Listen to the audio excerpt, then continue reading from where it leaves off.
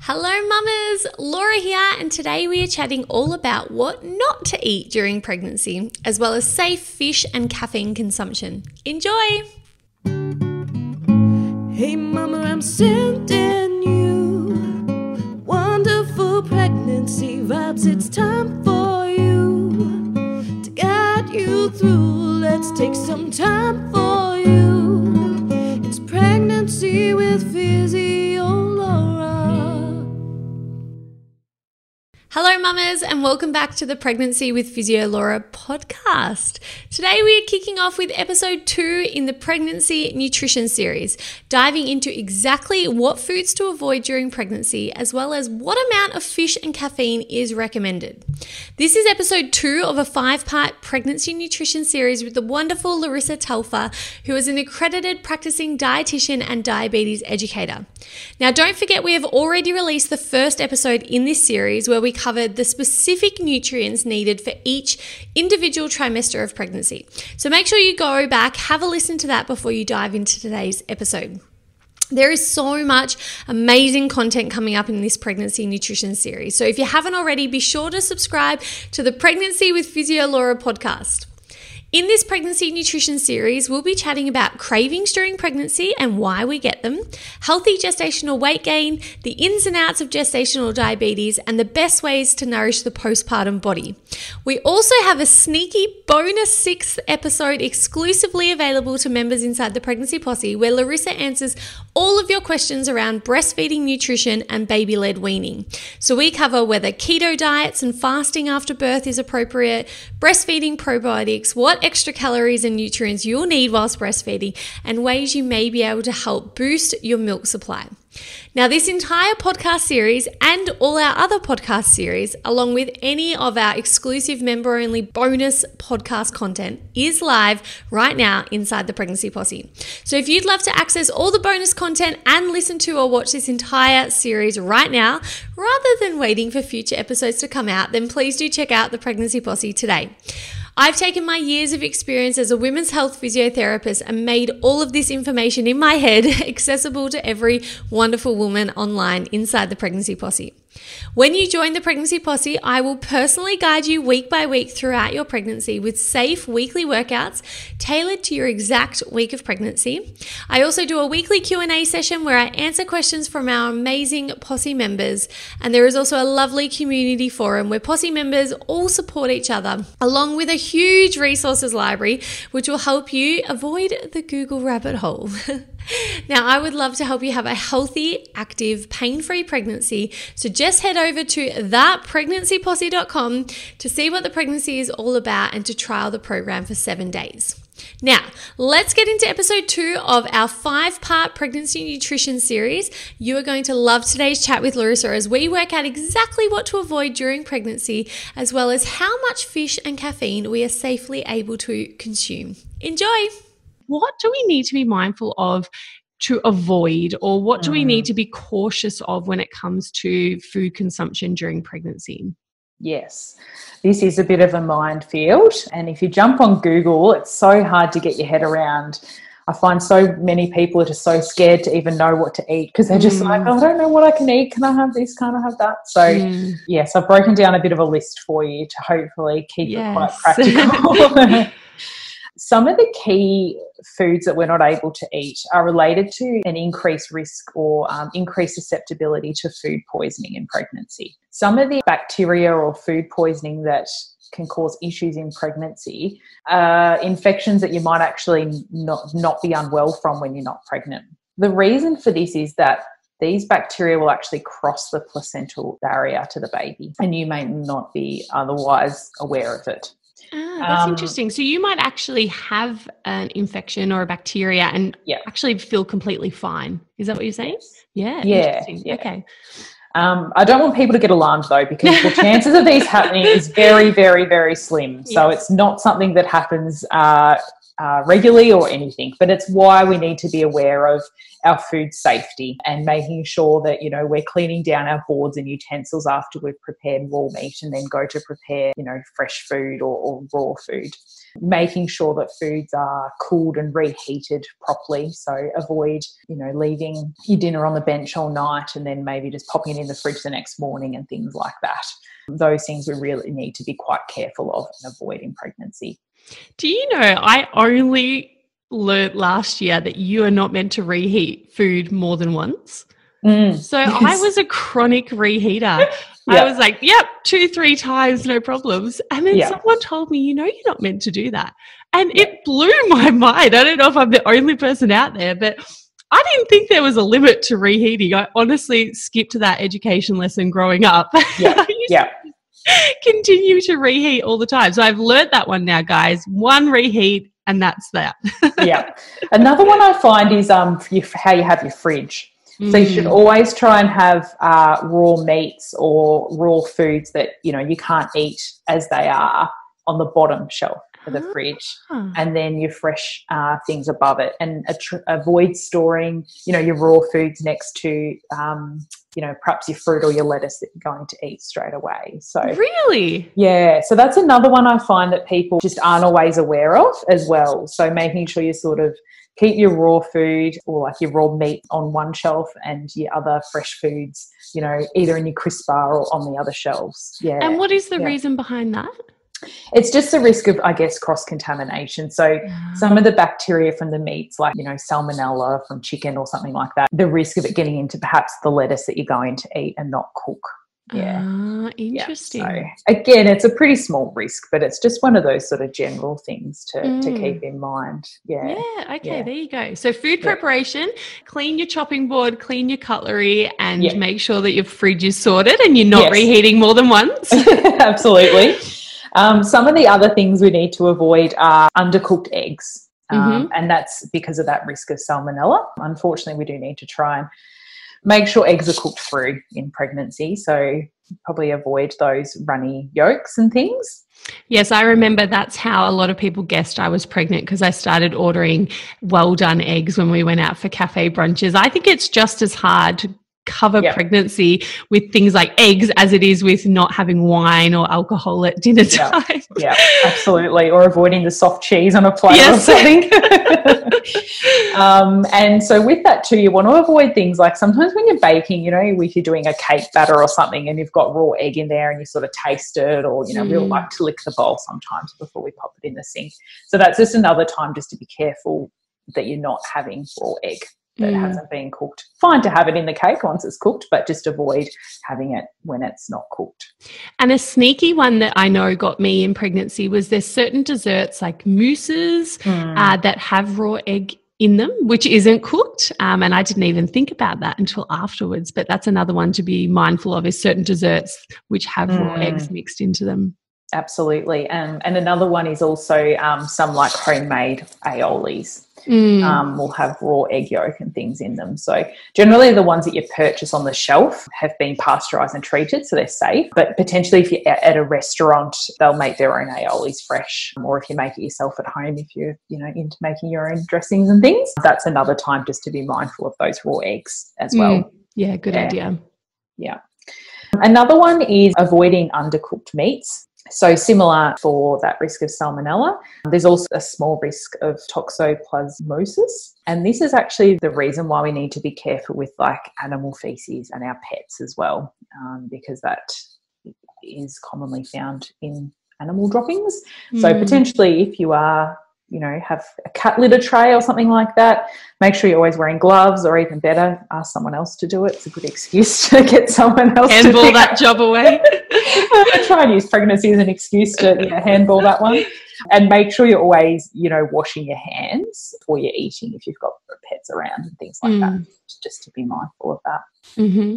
And then the other, I guess, group of foods that we need to watch out for are foods that are a risk of for listeria. This is where, I guess, the recommendation to avoid things like deli meats, your soft cheeses, like your bries and camemberts comes from as well.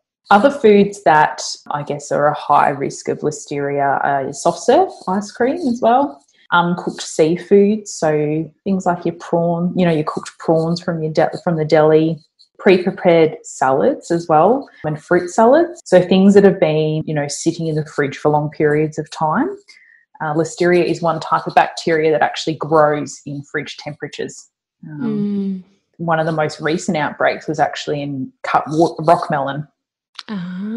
So it must have been about 2 years ago, there was a listeria outbreak and actually cut rock melons. So at the supermarket you buy the rock melons and they're cut in half and wrapped in Glad wrap. That was where one of the latest sort of big outbreaks of listeria was. Yeah.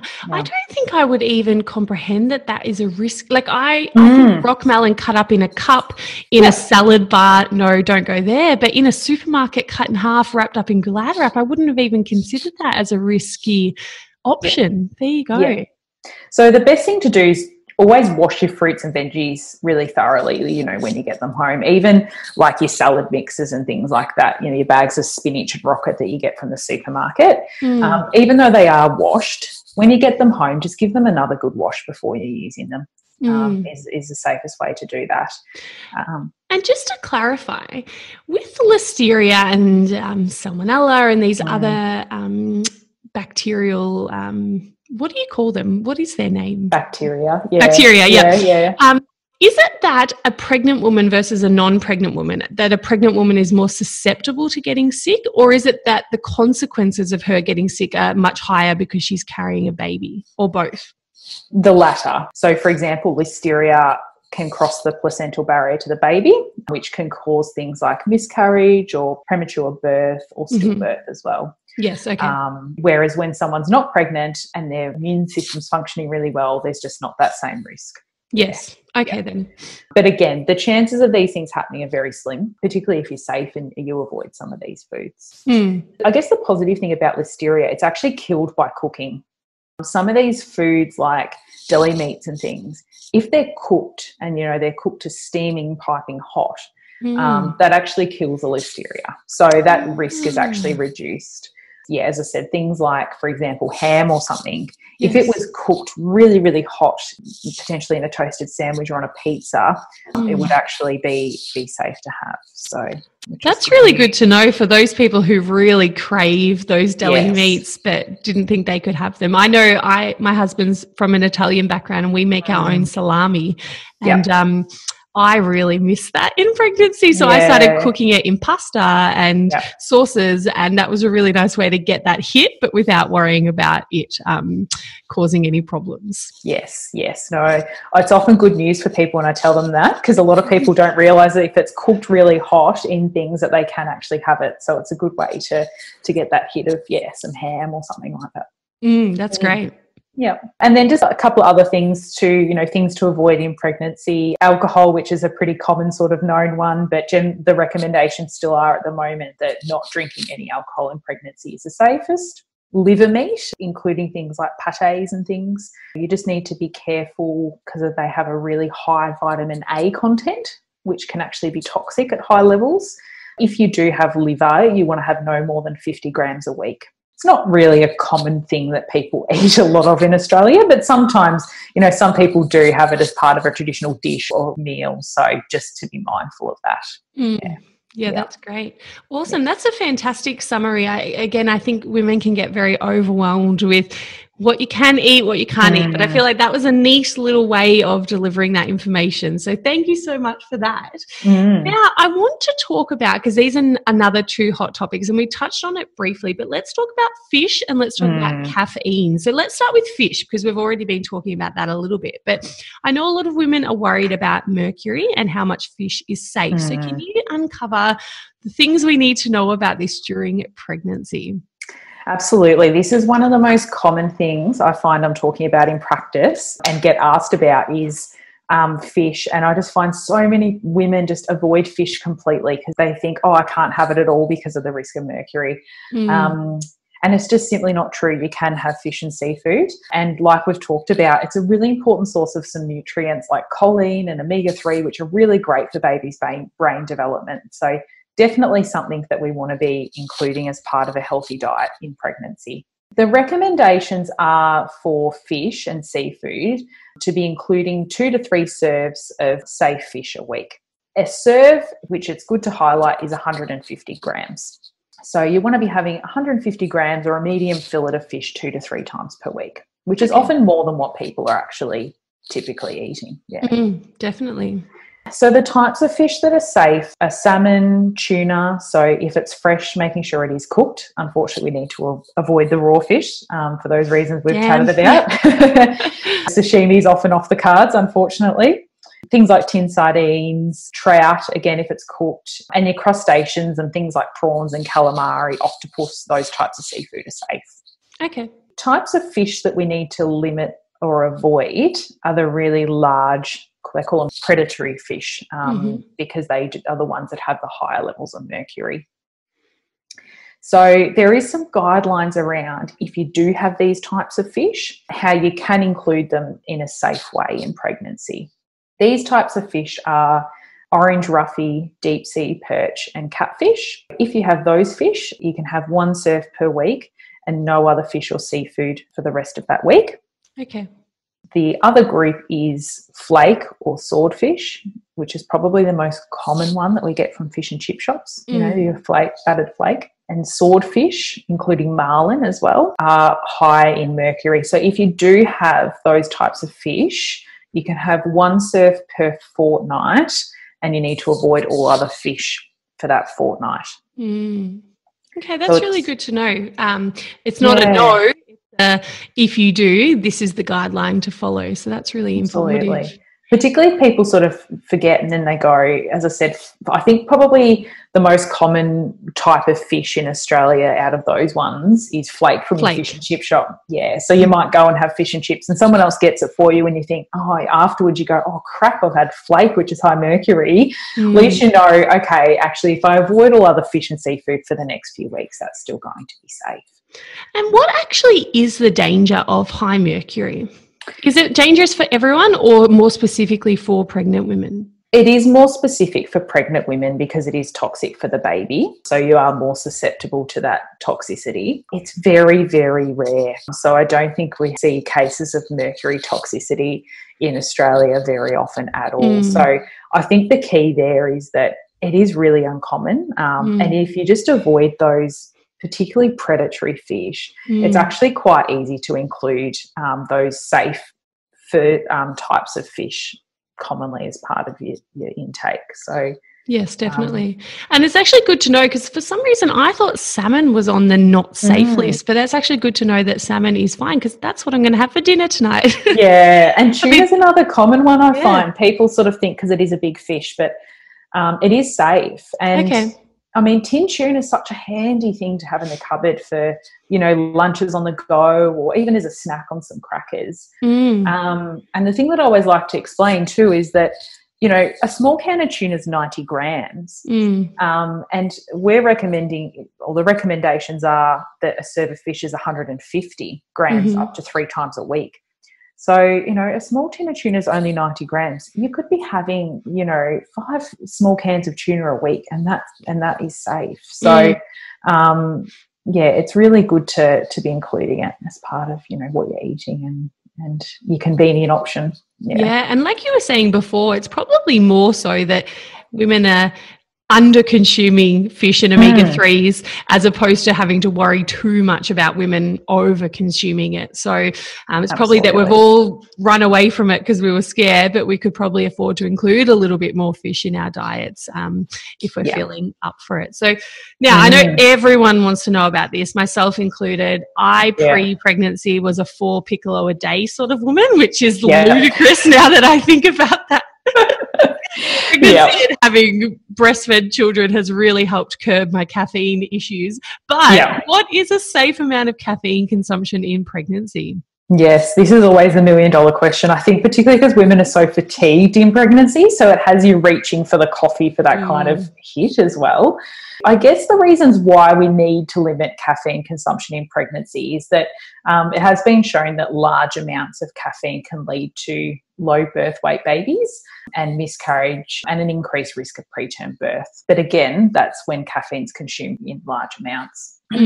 the recommendations are for caffeine to limit to 200 to 300 milligrams per day. So in terms of what this looks like in terms of coffee, because that's what we want to know, so generally an espresso or a shot of coffee has around 80 milligrams. If you were having, say, 2 espresso coffees a day, that would be safe. The key thing to remember is that is one shot. And many cafes, their regular coffees, particularly their large ones, can have 2 and sometimes up to 3 shots of coffee in one coffee. So you really want to check in when you're grabbing your coffee. Is it 1 shot or 2 shots? Yes, definitely. With your instant coffee, you're looking at about 60 milligrams in one instant coffee. If you were having, say, up to 3 instant coffees a day, then that probably would be safe, depending on what else you're having as well. Some of your other sources of caffeine to keep in mind are black tea, which is about 50 milligrams. Dark chocolate actually includes caffeine as well. So you've got to be sort of mindful sometimes if you think about your coffee, but remember if you're having your dark chocolate and a few cups of tea, that's also going to add up. A can of cola has about 35 milligrams. And the other key ones is energy drinks. So they have often around 80 milligrams, which is the same as a coffee. So I think that's a really key one to keep in mind as well. Yes, and I actually know a lot of people who do have energy drinks, which kind of blew my mind. I didn't think it was a thing anymore, but that's their version of coffee. So I'm just wondering, this is slightly off topic, but are energy drinks, with all the guarana and the extra, are they actually safe to have during pregnancy? It's not something I'd be recommending to have regularly. Yeah. I think if you grabbed one occasionally for some particular reason, it's probably not going to be the end of the world. But certainly because of, number one, the sugar content in those drinks as well, and also the caffeine content, it's not something that I would be recommending to be having regularly in pregnancy. Yeah, no, that's a really good summary. Like I said, I know a lot of women who actually stop drinking all caffeine when they fall pregnant because they think that it's no good. And look, I don't think there's probably any harm in not having caffeine. Exactly. There's a lot of withdrawals they might have to go through to get to that stage. But it is safe to have, just to confirm, 200 milligrams? Yes, 200 to 300 milligrams of caffeine per day. Fantastic, yes. And something I found quite interesting actually when I was reading through is that during pregnancy, women's bodies are actually slower at clearing caffeine, which is why we have to watch how much we're having as well. So, the bodies, the kidneys and the systems that work to actually clear caffeine actually slow down in pregnancy. Yeah, interesting. So it can hang around in our system a little bit longer and cross the placenta to the baby. So, I found that actually really quite interesting. That is interesting. If only that actually translated to feeling more energetic for longer. Exactly. Absolutely. Luckily, I find lots of women actually go off coffee in pregnancy as well. It's a common aversion that some people just don't tolerate it. So yes. It's funny how those hormones in pregnancy tell us what we can and can't have sometimes. It's so fascinating. And I actually think this is a good segue because we were going to talk about cravings. And I know a lot of women wrote in and asked me to ask you about cravings. But hey mamas, Laura here. I really hoped that episode helped to clear up any confusion that you might have had over what you should or shouldn't eat during your pregnancy journey. I know I was personally so relieved when I realized that I could still have our homemade salami as long as it was cooked. Woohoo! Happy days. Now, I know many women are super overwhelmed by what they are safely able to eat, that they actually end up avoiding foods or social gatherings for fear of eating the wrong thing. So hopefully today's episode has made you feel confident and comfortable in knowing what foods are right for your growing pregnant body. If you'd like to learn more from Larissa, you can find her on Instagram at prenatal_dietitian. And I would also love to hear from you over on my socials at PhysioLaura to let me know your favorite learnings from today's podcast. In the next few episodes of this pregnancy nutrition series, we will be chatting with Larissa about healthy weight gain, pregnancy cravings, gestational diabetes, fuel for labor, postpartum nutrition, and so much more. If you haven't already, just subscribe to the Pregnancy with Physio Laura podcast so you don't miss any of our upcoming episodes in this wonderful series. Now, if you loved today's episode and you want to devour the next 3 episodes in this pregnancy nutrition series, you can find this entire podcast series along with all our other podcast series right now inside the Pregnancy Posse. For most series of the podcast, we also record exclusive bonus content for Pregnancy Posse members. And in the bonus member-only episode for this pregnancy nutrition series, Larissa answers members' questions about breastfeeding nutrition and baby-led weaning. So we chat about how many extra nutrients and calories you'll need when breastfeeding, whether keto diets or fasting are a good option after birth, breastfeeding probiotics, and so much more. Inside the Pregnancy Posse, you'll also find weekly guided pregnancy workouts, an extensive resources library on birth preparation, pelvic floor exercises, and managing those pesky pregnancy aches and pains, plus a wonderful community forum and weekly Q&A sessions with me. I'd love to help you have a wonderful pregnancy, birth, and postnatal experience. So just visit thepregnancyposse.com to see what the Pregnancy Posse is all about and to trial the program for 7 days. Now, I will catch you soon for episode 3 in this 5-part pregnancy nutrition series where we'll be discussing cravings during pregnancy and healthy weight gain. Until then, mamas, sending you wonderful pregnancy vibes and enjoy the incredible journey that is pregnancy.